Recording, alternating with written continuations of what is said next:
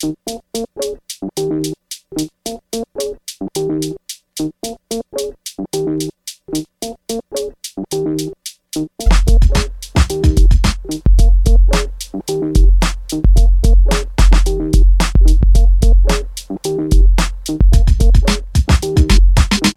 and welcome to the Nomcast, the Netflix original movie podcast. I am your host, Andrew Morgan. You can follow the show at NomcastPod on Twitter and Instagram, and you can check us out on the web at nomcastpod.com.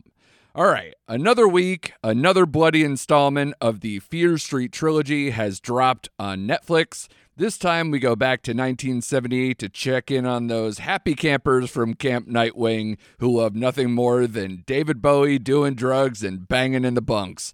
To help me break down part 2 of this Fear Street trilogy and continue our conversation after we reviewed part 1 last week, we bring back Horror News Network writer and captain of the Shady Side Blue Team, Larry Dwyer. How are you, sir? Welcome back. Hey, what's going on, dude? I am good, man. We'll go right into it, man, because we have a lot to talk about between, the continuation from part 1 into this one. What did this one do? And then obviously later on, we'll get like kind of spoilery and talk about what we think or what we want out of part 3, probably more to the point. But we'll get right into it, man. Like this one, I turned it on, Friday night appointment viewing. I was psyched after, 1994 did enough, as we said. Like, it was a good film. It definitely left a lot on the table. We had a lot of lingering questions, a lot of intrigue, a lot of things that we wanted to see. And I think the conversation with you and I were kind of like, part 2 is going to be more our vibe, more our speed, like the 70s and 80s kind of like, whether it be a sleepaway camp series or any of these things that come to mind that we watched repeatedly when we were younger, that this might obviously echo more of that than, say, the 1990s stuff that we got in part 1. Sure. We'll start there. I mean, the homage part of it, the bringing back to the camp part, you are a person who is well steeped in horror. Did you see anything, like, I know from listening to interviews with the director what she used as influences. Did you kind of pick up anything, or do you feel like a lot of things just carried over from part 1? Oh, no, not at all. Frankly, I question why they called it 1978 when this was clearly 1980s Friday the 13th, down to the music. Sure. They basically reused Harry Manfredini's brilliant score and some of the camera angles, camera shots inside the cabins. You get that real high pitch and the camera like panning behind an actor or actress as they're being scared by something happening or not happening in the cabin. This was all Friday the 13th. Yeah. That's what this was from beginning to end, with the exception of the Sheila character being a basic clone of Judy from Sleepaway Camp. Sure. Minus the curling iron. Right. Like she was, you remember the one who tortured poor Angela in Sleepaway. Well, poor Angela, I can't really. Spoiler alert, if you haven't seen Sleepaway Camp, just give it a watch. Sure. But the Sheila character was basically just the same mega bitch that Judy was in Sleepaway Camp. But the rest of it was, and again, it's an homage. I'm fine with that. Right. They did it with Scream in 1994, and now they're doing it with Friday the 13th, and I'm good with that. Right. Listen, there's plenty. You go back to the 70s and 80s. There's plenty of great camp horror films, camp slasher films. Sure. From The Burning to Sleepaway Camp. There's tons, but Friday the 13th is the most popular one. Absolutely. Sure. Yeah, absolutely. So if you're gonna pay homage to one of them, it should be that one. And they did a great job. Like I said, I like the nod to Harry Manfredini's score. The little sound effects when the killer's coming and everything. They just stopped short of doing the I was waiting for it. I was like, all right, just throw it out there, man. He's got the bag on his head. Might as well just, throw that out there too. But again, I thought it was cool. I liked those homages. I'm good with it. I came to expect something after watching the first one. and we got it. We got it. So I'm curious to see what the homage is going to be in 1666. Is it going to be all the witch? I don't I don't know. Where else can you go with this? Yeah, I mean, there's a lot of ones, and we can get to that when we kind of preview forward. But I know the director was in the interviews that I heard, she was way more psyched to do 1666 more than Really any of the other ones. interesting. For strictly things like she wanted to do more handheld, which she started to do more in this film, and Hmm. then obviously she's just a more fan of that particular source material in that type of genre, even though Hmm. obviously she's already shown so many of her influences to this point. And to echo something you said too, yeah, I mean the Nightwing killer, we already knew that Yeah. he, was a Jason descendant, a Jason copy of some sort, an inspiration there. And then the one thing I did want to say before we get into some of the plot stuff here is I actually thought for how many things that they tried to do to make it 70s and kind of show their influences with stuff from that Hmm. era, or even the 80s stuff, obviously, with Jason, I thought there was a common theme where she just really loves Scream. Like I think there's a true characterization here in Hmm. terms of the tone, the snark, the kind of self-aware dialogue and characters that really is way more Scream than anything else. Sure. Where I don't know if that's to try to keep consistency between the trilogy or Hmm. whether it's something that she just admires on a high level that, it kind of goes through. I think it works. I think it helps glue everything together. But even though with that said, I still think the characters are way better in this film than what we started with. Yeah, I think wholly from beginning to end, this is a better film than the first one. And I see what you're saying.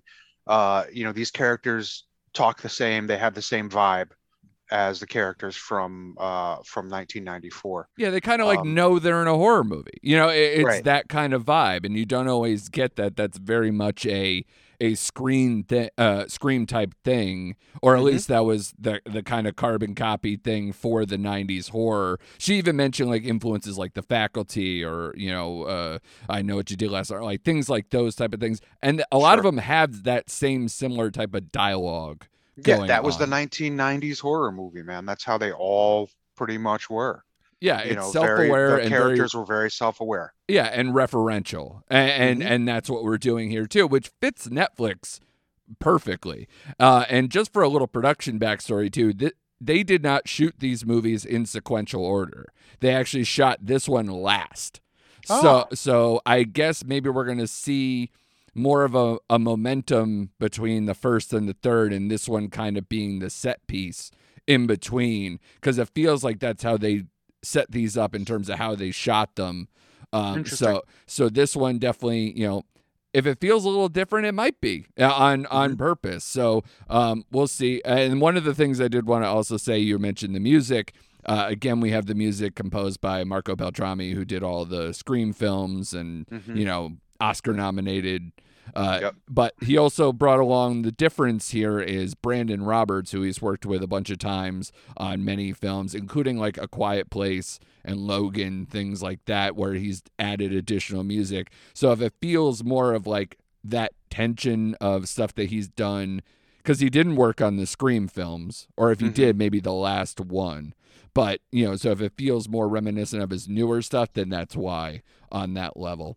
But so going forward, obviously we'll get into more of the plot details now and kind of give you the overall conversation as this is unfolding between critics and audiences all weekend long. Right now, it is the number one movie on Wow. Netflix, but it is the number 5 overall, which is concerning to me a little bit. I know this is a very niche thing, but Hmm. both movies are still in the top 10, so I don't want to get it twisted at all, but it is like these are literally like the You think newest. it should be? I was thinking this was going to be a number one overall thing. Hmm. Yeah. But especially because if a thing, say the comp is Stranger Things or something in that realm, then obviously those things would shoot right up to the top. But I think a lot of things I've learned over doing this podcast is that their TV series are higher, always or higher. Like if you get a quality one or something that already is Hmm. established, that's going to always, rise to the top. So in this case, like the newest season of Virgin River came out, the newest season of Atypical came out. I think there was another new season of something. So all those kind of floated to the top, and this one's right there. And then people are obsessed with Manifest for some reason. Um, yeah, Okay. yeah, exactly. So it is doing well though, and the updated critical scores. I'll update you on part one where it stands after. Now we're a couple weeks in versus what we originally had, but the story remains the same basically. 6.2 IMDb, 67 Metascore, 80% tomato meter, and 64% audience score with a 3.2 on Letterboxd. I know we kind of looked at that twisted difference between the tomato meter and audience score last week.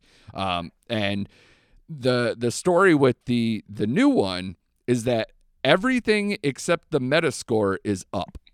A lot of people are saying this is a better film. So you got a 6.8 IMDb, a 61 Metascore instead of 67 from the previous one. So it went down there. But the tomato meter's up from 80 to 89. The audience score is up from 64 to 84. Oh, wow. And the letterbox rating went from 3.2 to 3.4. So overall, I would say it's all positive news Hmm. with this sequel, which has got to make Netflix very happy and the creators here very happy, because if they need that momentum going to part three, I think they're succeeding right now. Yeah. This particular film, like we mentioned, Shady Side, 1978. We're in summertime. The activities at Camp Nightwing are about to begin. But, of course, another Shady Sider is gone crazy, possessed with the urge to kill. And Fun in the Sun becomes a gruesome fight for survival. Like I said, this was the last film shot of the three. It was a 109-day, 3-movie shoot with very little break. So if this is the last one, that's a lot of fatigue going into it, Hmm. as characterized by the director. When I listened to her interviews, she was like, yeah, by the end of it she was so tired, she was like, just more blood, more blood. That was her mantra as it went Yeah. through. One of the big differences too, I noticed, from part one to part two, is that we have a new co-writer here, Zach Olkowitz, who is the upcoming writer for Bullet Train, which is a very hot movie with Brad Pitt and Sandra Bullock and a lot of big people that's coming out soon. And also another more horror thriller with The Last Voyage of the Demeter, based on the one chapter of Bram Stoker's Dracula. So if you're, more familiar with that stuff, keep an eye out for that. But a person who didn't write a lot before this. So he's in here. So if you sense the different stuff, this is definitely an up and coming writer.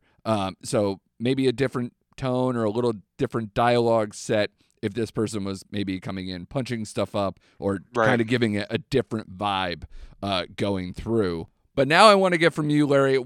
We kind of like let in with it a little bit of our thoughts overall. I want to know two things, and you could do them in whichever order you like. One, what did you think of the film overall? And Hmm. number two, we need a parenting update from last Mm, week, mm, mm, where mm, mm. part one, where some people were like, wow, this is gorier than I thought, or, some issues there where you felt like maybe it wasn't suitable to watch with your two children. And this film, buddy, a lot more blood, a few more gruesome deaths, and some drug use and some banging, as I mentioned up top. So, how you feeling after Yeah. watching part two? So Friday night, as my daughter realized, like right at dinner time, that this was available on Netflix, and was like, "Let's watch it." And I was like, "Oh God, okay, go ahead and put it on." So she was there, Owen was there, And and Sadie I, I Sink? I had a feeling because we had talked about it. This is the '70s, and you're not having a '70s slasher film at a camp without some sex Yep. and without some pot. I And mean, it's in that's the just trailer. yes. So I had my fast finger thumb ready, my fast forward thumb, and I gotta say I was pretty good at it. I was able to figure out exactly when it happened, Uh-huh. and pretty much got the fast forward over right when it was over. So I was able to Fast forward through those parts. The kids didn't ask any questions. They know what's up when I hit the fast forward button. Sure. And Yeah. your son is still adept at his covering his own eyes. He didn't even have a chance. That's how good I was with the fast forward. Like, Impressive. yeah, I knew it was coming and I was like, nope, hit it. They did catch a little weed smoke, but they didn't say anything. Right. That was your I don't, own, though. that was mine. Yeah. Actually, it was my wife's, but yeah, they had no idea. I don't think they know anything about, well, we'd be surprised at what kids know. So who the hell knows? I It's can't true. really say, I don't want to know really what they know. Um, so yeah, I did let them watch it. It was definitely gorier. Now, I will preface by saying that my kids are used to watching a gorier film than most kids. Sure. So I would not recommend this for the normal kid who's, the scariest movie they've watched is maybe Hotel Transylvania. Right. Yeah, I wouldn't say, hey, yeah, sit your kid down and let him watch this. This Right. is there's a lot more. I mean, when we discussed 1994, we were like, wow, the gore doesn't really, after the initial scene in the mall, you don't really get much until the end. Right. Not so much in this one. Yeah. This one, it hits fast and hard. There's a lot of it, and it's satisfying. Yeah. It's well done. It's good. It's clever and fun. I enjoyed it. Yeah. And definitely, like I said up top, I think this one is, I agree with basically everybody except the Metascore here. I think part 2 is better than part 1 for multiple reasons. But first and foremost, its character and performance led by Emily Rudd and Sadie Sink too. I thought, it's a more deeper and more convincing, more contentious relationship than the sibling pair we got in part 1. Yep. And I think it's the backbone of what makes this movie work. Yeah, because totally. you're seeing the multiple levels when they get apart. I think they stage that very well. And then I think bringing them back together and the meaning behind what's going on and in a way, it's still a lot of that woe is me, I'm a shady cider stuff, right? At its core. But from multiple people too, not just from the sisters. for sure. But yeah, Alice as well. Yeah, it's easily like this defeatist attitude that seems to carry over no matter what decade we're looking at, which is going to be there. That's fine. But to me, I think when you add the sibling element where someone's trying to get out and then someone's more deeper into their depression about being a shady cider, and then kind of seeing the back and forth and having that all pay off at multiple stages throughout the movie, I think that works very well. Like I said, Emily Rudd, I think, is the best of them all. Her character is so well defined. She has to go through multiple traumatic and emotional levels, and I think she does it with ease.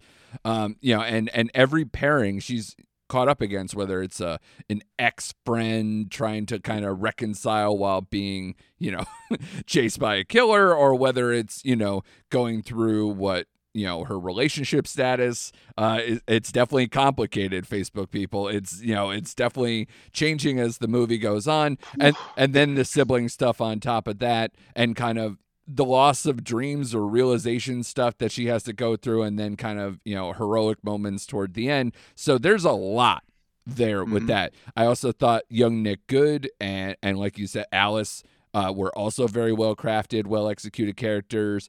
And, like I said, it's also, they could have been so narrow with this, right, Larry? Like, because we've seen so many of these camp slasher thrillers that, they easily could have just been one note. But a lot of them are. I think a lot of them are. I think it very much helps that this is the mid-res, with this story, because they're propped up by the lore of this story and what it means going forward, that you get this balance between a slasher film and a second of a trilogy film, and also still the mystery of the witch and everything else that it means to characters we've already met and characters we're meeting right now. And I think that works so well and there's only a few clunky parts. I'm interested to know what you felt. We were very scared about the soundtrack stuff for this one. Man, You didn't get beaten with Donna Summer, no. but you definitely there were several I definitely needle got beaten with drops. some Foghat and David Bowie, though. Yes, two Bowie Yeah, songs, two Cat Stevens songs. yeah, I was happy that instead of I believe in the trailer that they were still in Donna Summer hell when they were kind of introducing yeah. some of the camp stuff. Instead, we got one of my favorite Neil Diamond songs instead with the Brother Love Traveling Salvation Show. So, definitely I enjoy that era music more, so maybe it was more palpable. I think using Captain Tennille as a As a punishment. down note, yeah, as a punishment is Yeah, definitely equal there too. So, sure. and definitely a slight eye roll at Don't Fear the Reaper, but it was gonna happen. That is right torn out of the Scream page. Yeah, Where like we're doing what they have Nick Cave's like Red Right Hand, and like some of these very School's Out for Summer, like all these like things yeah, that were right on the nose. We're not going to be spared, I don't think, in any of these movies, and definitely right. not in the first two films. Where'd you fall there? Yeah, I didn't, again, same as you. I appreciate the music of the 70s more than I do the music of the 90s. So I was happy to hear that it wasn't Gloria Gaynor and Donna Summer all day, and Right? it was some good classic rock. I've heard Slow Ride enough where I don't need to hear it again in another movie, but it's Nope. okay. Yeah. They used it well. It was a sex scene. Yeah. So fine. I think if I had to pick a favorite needle drop, it was you'd already mentioned Cat Stevens, or should we call him Yusef Islam, whatever you want to Yeah. call him these Sure. days. Yeah. Um, when right before the nurse came out to Tommy and they started playing First Cut is the Deepest, Yeah. I was like, good job. That's Uh huh. that's well done. Yeah. Yeah. It definitely Well doesn't done. take itself seriously. Still, Right. it definitely has enough in the plot that it Yeah. has to, but when Yeah. it's not, it plays cheeky, and I think the Hmm. soundtrack is a cool part of that. After obviously, saying all the pleasantries here, there is a couple of clunky parts I'm interested to know your opinion on before we get any further. To me, the Nurse Lane scene, now that you bring her up, Hmm. especially they're very necessary scenes, but not the best execution, especially the one with Ziggy getting her burn treated. I thought Hmm. was more clunky than the rest. But I do enjoy what her character means to this movie. But Right. man, mishandled a little bit there where it got kind of cartoonish.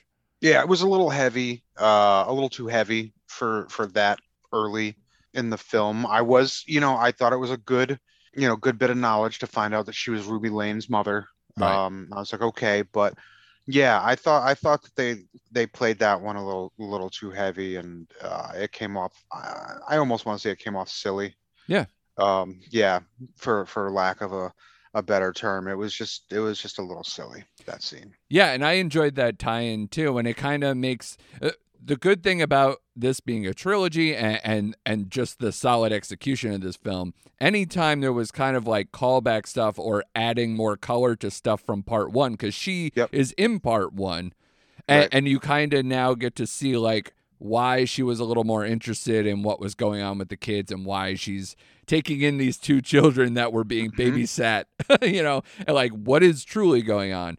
But it's good to know she's not in jail, I Yeah. guess, or obviously there could have been a lot of fallout for what happened. So we will see how maybe they explain all that, or whether Or if. yeah, or if Oh, she gets saved in the end by what truly was the outcome of this story, which could also kind of paint her more as a hero, let alone right. as a person trying to commit murder, I guess. Yeah. Well, I mean, she was trying to be a hero. I Right. see where she was. Nobody realizes really what she was trying to do, but she'd cracked the case, for lack of a better term, and was figured she had the only way to end it. But I don't know. Maybe they'll tie that up in part three. We'll see. So before we take a break and kind of get into more spoiler territory and kind of, look ahead to part 3, any final thoughts of like why you think this one works better than the first film? Yeah, and you hit the nail on the head earlier. The characters really do a better job than the first one. The first one, I just never was really invested in a lot of the characters, other than Josh. I really thought Josh was really good. Right. And the first one, I thought Dina was pretty good. Samantha, okay. But the rest of them, I didn't really care. Right. This one, I found myself really invested in the majority of the characters, even the ones I didn't particularly really like Alice, but I was there. Right. I was interested for her, and by the end, I was rooting for her. If you build me strong characters, I'm there for the film, and they did that. They did that here. Yeah, and I guess before we take the break, one thing I would say is that a growing concern in your mind of like that we have better characters that we're probably, we're not really going to see in this incarnation at least going forward, and what that means for part 3? I had that concern. But once you see the trailer for part 3, you realize it's not the same characters, but we get a lot of the same actors. Right. So hopefully, the writers can, follow along with part 2 and, keep them interesting and give the actors the room to develop these characters. Because I think we've got, listen, a lot of these, you'd mentioned the one who played Cindy. Her name was Cindy, right? I don't think I've ever seen her in anything before. And she did a fantastic job in this. She's a great young actress. So yeah, let's give these guys the material to grow their characters, and I think we'll be good. Yeah, especially for a movie that I thought was going to have a little more Gillian Jacobs from Community. Mm-hmm. How did you feel about how they tied in like part 1 to part 2, that little intro scene? What do you think you got out of C. Berman? Yeah, well, first of all, C. Berman's fucking batshit crazy, right? Right. How many alarm clocks does anybody need? Yeah. I was just like, what is happening?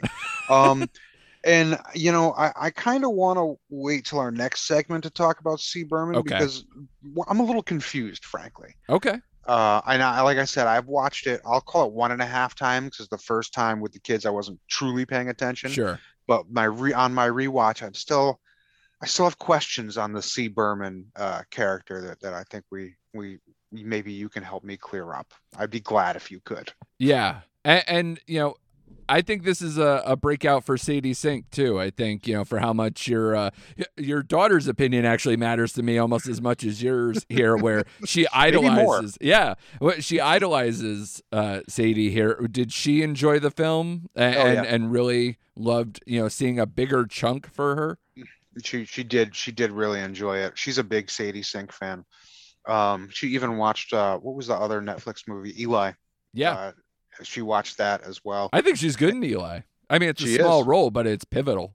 Oh yeah, especially when you realize what she really is, and you're like, oh, okay, yeah, interesting. She was really good in that. She seems to be a really, really talented actress. I look forward to seeing a lot of her in other things in the future. And I really enjoyed her in this. I enjoyed the short little preview you get of her in 1666. She looks a little crazy. Yeah. I'm in for it. Yeah, and we'll definitely get into that in our next segment, where we can get a little more spoilery and look ahead to part 3. So stay with us through the break, and we'll be back in a minute. Hey there, I'm Mr. Black. And I'm Mr. Green. And we're a couple of guys who met in a comic book store. Together we host the Pint O' Comics podcast, where we invite listeners to join us to talk about movies, TV, comics, music, or just whatever. Starting very soon, we'll be joining up with the fine folks at Forgotten Entertainment for a special limited series called On the QT, where we talk Tarantino. Every week for 10 weeks, a guest will join us to chat about every Quentin Tarantino movie, from Reservoir Dogs to Once Upon a Time in Hollywood. So join us starting in May 2021. On the QT is available wherever you download your podcasts and is part of the Forgotten Entertainment family. Ooh, that's a bingo. Attention, culture consumers. Join me, the Queen of Queries, Sarah O'Connor, and my band of nerdy knights. Colleen McMillan. Flo Siegel. And Anders Drew. On Bohemian Geek Studies, where we take extremely dorky dives into our favorite fandoms, especially that Star Wars galaxy far, far away. Listen each week as we examine the stories that mean so much to us. Bohemian Geek Studies is available wherever you get your podcasts and is proudly part of the Forgotten Entertainment family. All right, we're back doing a little more spoilery stuff. So if you haven't seen the film and you just enjoyed our non-spoiler kind of, thoughts about the film and a little more color on the production stuff from part one, we're going to take off the Band-Aid here. We're going to rip right into everything. Of course, this is part 2 of a 3-movie trilogy. If you decide to come here and you haven't seen, what are you waiting for? It's right there on Netflix. Yeah. Just get there and do it. But for those people who are clearly different people than me, here's your spoiler warning. But Larry, before the break, we kind of were talking about C. Berman and kind of like your confusion about her a little bit and how that might affect things going forward. What did you see from the C. Berman character here? Maybe I just missed it, which is completely possible because Sure. sometimes I watch a movie and I'm just like, huh? And somebody has to be like, what are you, a fucking idiot? Like they just explained it and I completely missed it. We're just going to get right to it because let's do it. This is basically the end of the movie, but I don't understand why Ziggy is still pretending to be her sister. I don't understand why Nick said her name is Cindy. I don't understand why Ziggy's not her, why she's not being Ziggy. No, from what I understand, her name also starts with C. And if you look on they call her Christine Berman, and Ziggy's just a nickname. So it was just basically used as a ploy. They're trying to throw you off the whole time, try to make you invested in the person with the C name. And obviously where that pays off in the end with Cindy dying instead of Ziggy, it kind of just throws you off enough to kind of feel something more, I guess. Gotcha. At the my end. my confusion was because now I just watched it. He says her name is Christine, but Right. in my head, for some reason, I thought he was talking about her sister. Right. So that's what fucked me up. And to make I'm like, why is she pretending? Yeah. Okay. Yeah, and to make us feel a little more silly, too, considering we were talking so much about David Bowie in the beginning, is that the cat's name is Major Tom. So it's kind of like hey, my name is Ziggy because I love Ziggy David Stardust. Bowie. Yeah, so there is that. But, what do you, besides obviously the ploy here to kind of, throw us off to give us a little more meaning when the payoff happens at the end, what do you think about what we got from her with the tie-in with the kids in the beginning and kind of what do you think the role that she's going to play now that we know who she truly is and how she can help? Well, she was important, right? Because we had a lot of questions after the first one that we needed answered. Right. Which is why the kids reached out to her. They found out that there was a C. Berman who was the lone survivor from this mess that happened in 1978. So this part of the story was very important. The kids go to meet her and she's like, all right, sit down and I'll tell you the fucking crazy story. Right. So she goes through the whole thing of what happened in that summer camp of 78, giving them all of the important information they need to try. Because look, I mean, we're in a movie, right? We're in a movie. So there's a goal, and the goal is these kids, Dina and Josh, are going to try to put an end to this so their friend Samantha, her girlfriend Samantha, right, can be normal again. So that's the end that we're hurtling towards. And C. Berman, Ziggy, whatever the hell her name is, has to provide them with the information that they need in order to make that happen. Right. She wasn't able to make it happen because the body wasn't there where it was supposed to be, which answered a big question you had. I was about to say, we'll do a lingering questions update because a lot of what you're saying, a lot of what C. Berman colored in, right, we do get answered. Yeah, immediately when I saw that part, I went, aha, aha. Yes, Eddie Murphy, yes. Yeah, so yeah, C. Berman had to be a fill in the holes type story. But what this does well is sometimes a fill in the holes type story ends up not being a cohesive movie. It ends up just being a bunch of of clues, and then you get a to be continued at the fucking end or something like Yeah. that. They were able to do this to make the to fill in all those holes for you, still leave enough holes for you to be invested in the other one, but still make a cohesive, entertaining film out of it.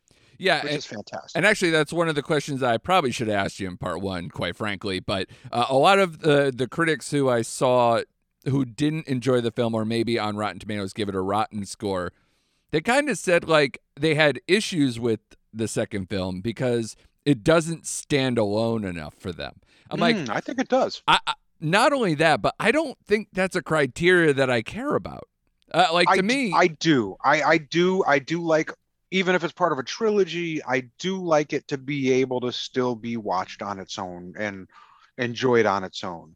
That's a problem that, listen, Halloween 2 is one of my favorite sequels of all time. And no, not Rob Zombie's Halloween 2, people. I'm talking about the 1980 Halloween 2. A movie that Carpenter himself doesn't even like. Right, that he wanted nothing to do with. He Yeah. wanted to end it at 1 and basically go into 3, because that's what he wanted. He wanted to make a new movie every year that was a completely different tale of Halloween, Yeah. not Michael Myers. He wanted to end Michael Myers with part 1. They said, but anytime something's a hit, the studio's like, bullshit, we need more of this. Uh-huh. So he's like, fine, I'll fucking help you write it, but I'm not directing it. Right. So I love part 2, but I love part 2 as a continuation of part 1. Like, to me, part 1 and part 2 together is a perfect 3-hour movie. Right. Part 2 on its own is not a strong movie. No. You don't get any backstory because they've already given you that in part 1. It's not a movie. It really isn't on its own a strong standalone film. Right. So I like that this, to me, I think this is a standalone film. I don't think you even need to watch part 1 to enjoy part 2, which is pretty impressive. Yeah, because I guess you can make that case, considering if you do watch part 1, obviously there are elements that make this, get colored in the lines a little bit more. Because if you're trying to add the explanations of who Nick Good is, or the backstory of the witch that we already knew before they're leading up to the house and where this is going. By the way, I also want to admit that I am not bright. For I went back and I watched the original trailer that they did for all 3 films, just to see like if I'm now knowing what I know, is there some Easter eggs in the trailer or something else that might color in something. I totally didn't realize that they actually have a street called Fear Street, with Sarah Fear's last name being an actual street in the town. And I was like, I didn't what? realize that either. There's an actual Fear Street in Fear Street? I was like, oh, I feel really dumb right now. Yeah, so do I then. Yeah, I I did not. And the fact that her last name is Fear and we're watching Fear Street, and I knew that. Oh, yeah, I knew that. Even that, I just never really put that together as something I cared about, maybe. But yeah, I was just like, oh, right. But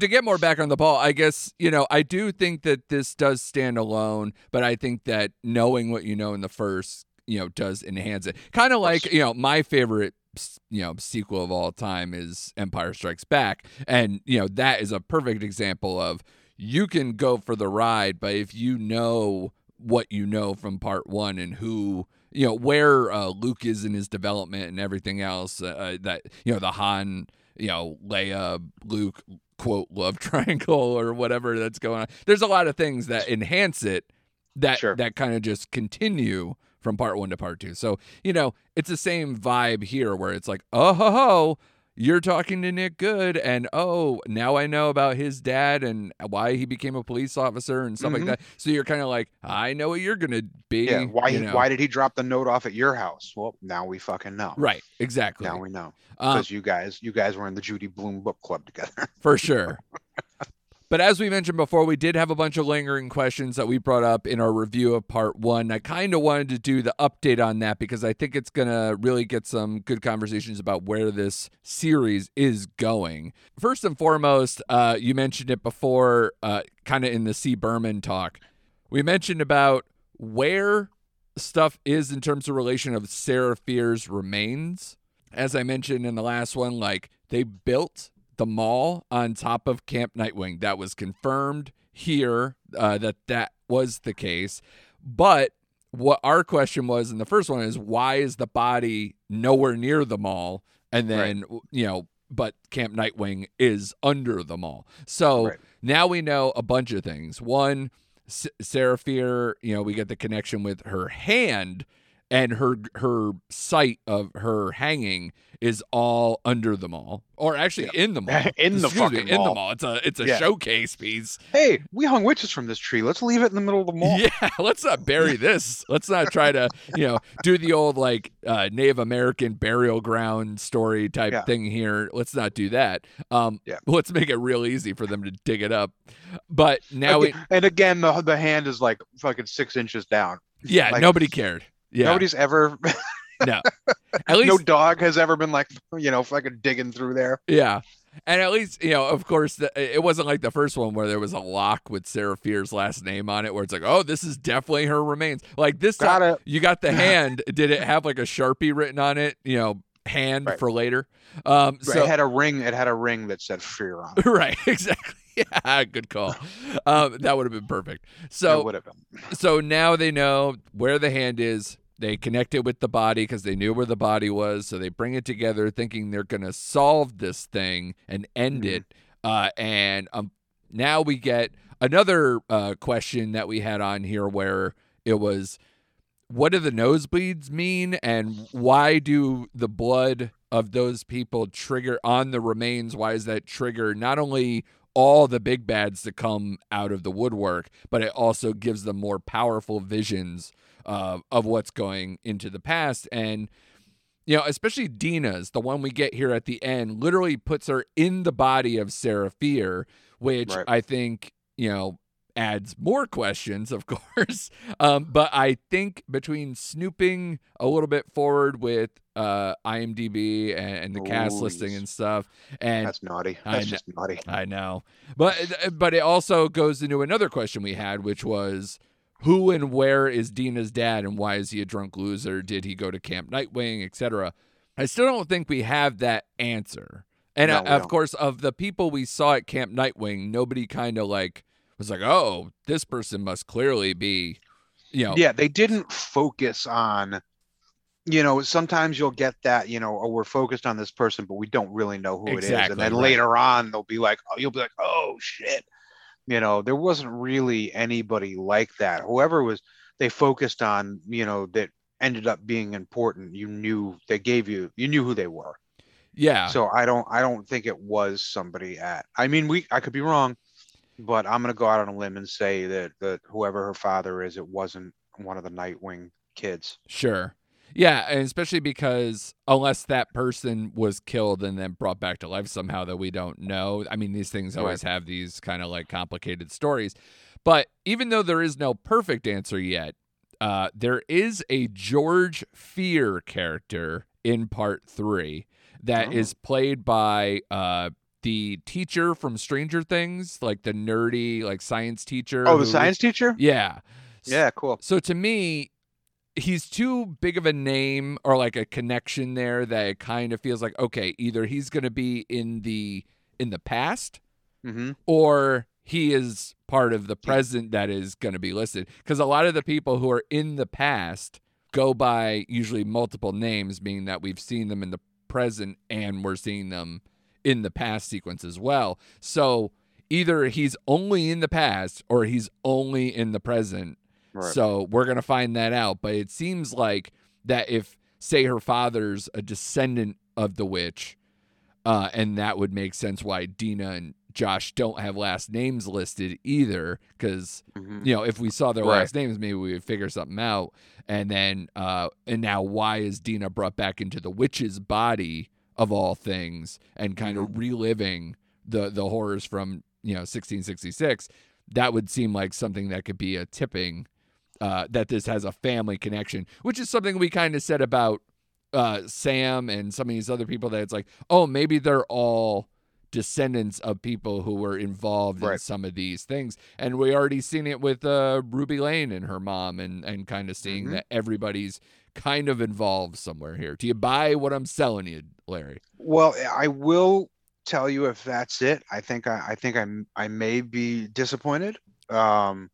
Just because if they're that deep into this, and nobody realized that Dina's dad's last name is Fear, and they put fucking 2 and 2 together, and then I'm gonna have issues with Sure. the brain power of this fucking whole town. Right. So if that's what it is, I might have problems. Right. Unless they do a really good job with other parts of it. Yeah. So well, we'll see. Yeah. We'll see. And also, now that we're seeing kind of, people being connected to the site of the witch, or at least maybe in spirit, and then because, like I said, people like Sam, her mom, they all are in the past in part 3 with different names. So they're all playing either descendants of themselves or some level of connection that they're showing here. So that's going to be interesting to watch. I'm interesting to see if it gets confusing. Yeah. Because that can get confusing. You're watching the same actors who you just watched last week in a brand new movie playing one character, right? And now they're playing somebody else, and it can get confusing. So I'm interested to see how that goes. Yeah, I think they've been super reliable and very easy to digest these first 2 movies. So I'm hoping that it's played more straight, I guess. Right. But with some kind of twist that isn't as obvious as maybe we're playing it here. But also, now that you've seen kind of Sarah Fier's house and seeing what's underneath and seeing the list of names and kind of the throne that we saw kind of at the end of part 2, or like this little room. Do you have any more opinions on like maybe an active witch cult or something that's still going on? I almost feel like there has to be something. Listen, what do I know about witchcraft? But I don't know. The carvings in the wall of all the killers, and it looks like it's kept up a little too well to just be something that happened in the past. Right. I feel like this is it looks all too good, and it's that there's somebody running it now. Someone's running the show. Someone's and what was that blob? What was that? the moss, the bug covered. No, not the moss. I'm talking about the blob thing, the pulsating. Oh yeah. Blob that Alice just walked up and touched. Why would you ever put your hand on a pulsating blob covered in bugs? Nope.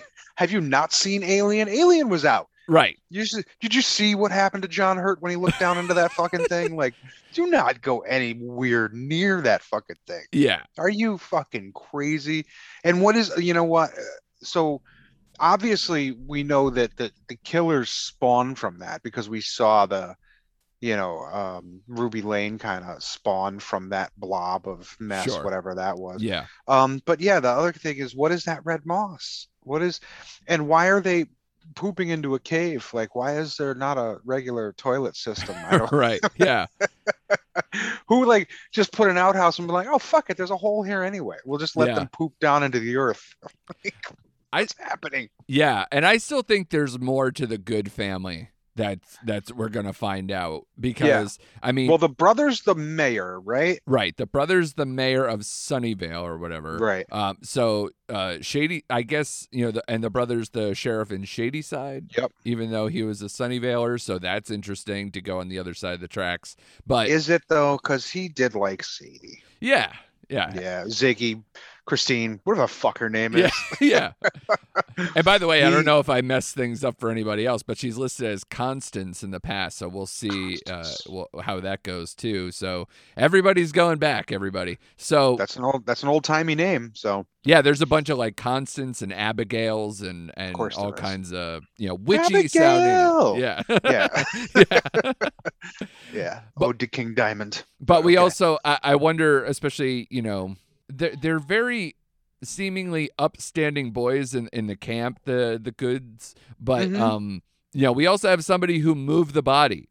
to move the remains to never connect the two. So Well, between when that family you know, and the cult thing, I think is yeah, responsible here. when we talk about our open questions, you know, in one scene, you got one question pretty much answered, like why the fuck was the body not, you know, and was it in the wrong place? Because Right. if they said it was, you know, so, but then it sprung forth another question: who the fuck moved it and why? Yeah. And why did they leave a little note like Regulus Black and Harry Potter, like when you took the fucking, you know, Horcrux and left the little, you know, note in the locket. Uh-huh. So sorry to really nerd out on people, but Hey, I love it. Yeah. but I mean that's what it reminded me of. I'm like, okay, so somebody took the fucking bones and left like a cryptic fucking note Yeah. for the next person to find. Why would they, you know? And then they told Ziggy, Christine, Constance, Sadie, that no, we found it. And she's like, holy shit, like, you know, so yeah, that's the answer to one question, you know, why is the body in the wrong place, sprung the next question in this episode, well, who the fuck moved the body? Right. You know, so, you know, because if somebody moved the body years and years ago, like, Yeah. you know, at least before 1978. Yeah. So who was it and why? I'm sure we're going to find out in 1666. Yep. Interesting. One more to go, Interesting. Larry. I know I'm taking enough of your time these last few weeks, so I hope you're at least enjoying it. Are you I looking am. forward to part 3? I totally am. Yeah. I'm looking forward to part 3 more than I was looking forward to part 2. And I was looking forward to part 2. Right. But I was looking forward to part 2 more on the strength of the trailer from part 2 than I was on the successes of part 1. Right. So, but I will say that I'm looking forward to part 3 more on the successes of part 2. Yeah. So for different reasons, I've been excited for both of them. I think I'm more excited for part 3 because I think part 2 was such a successful film. But you know, we said it had its problems. Yeah. What movie doesn't? Sure. What movie doesn't have its problems? We can, you know, the strength of a movie is, can it get past those problems and still be a good movie? I think we did here. This was really entertaining, really gory for the gore people out there, and done really well. And if you like the throwbacks to other films, like I said, this thing is steeped in Friday the 13th. Yep. Down from some of the shots to the Manfredini like score, just to having characters named Alice, who was the survivor in part 1 Friday the 13th, and Tommy Jarvis from part 4. I don't know if they picked the names based on Friday the 13th characters, but they're there. Yeah. You know, it seems like too coincidental for me when you've got all the other Friday the 13th pieces here.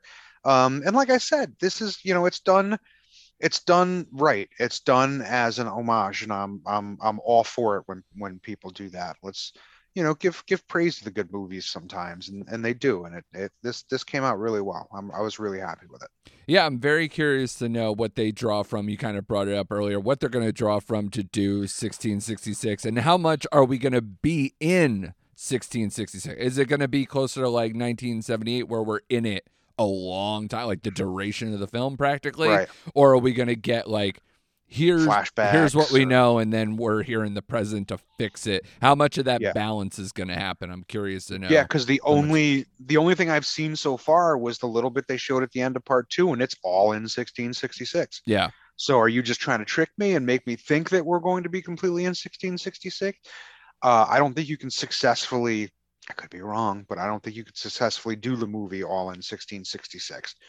Because then how are you gonna wrap up? Yeah, they're So even like, because this one bookends. So what would you say? This film's like what, like an hour and 50 or something, and they probably Yeah. spend about what, 10 minutes in 94.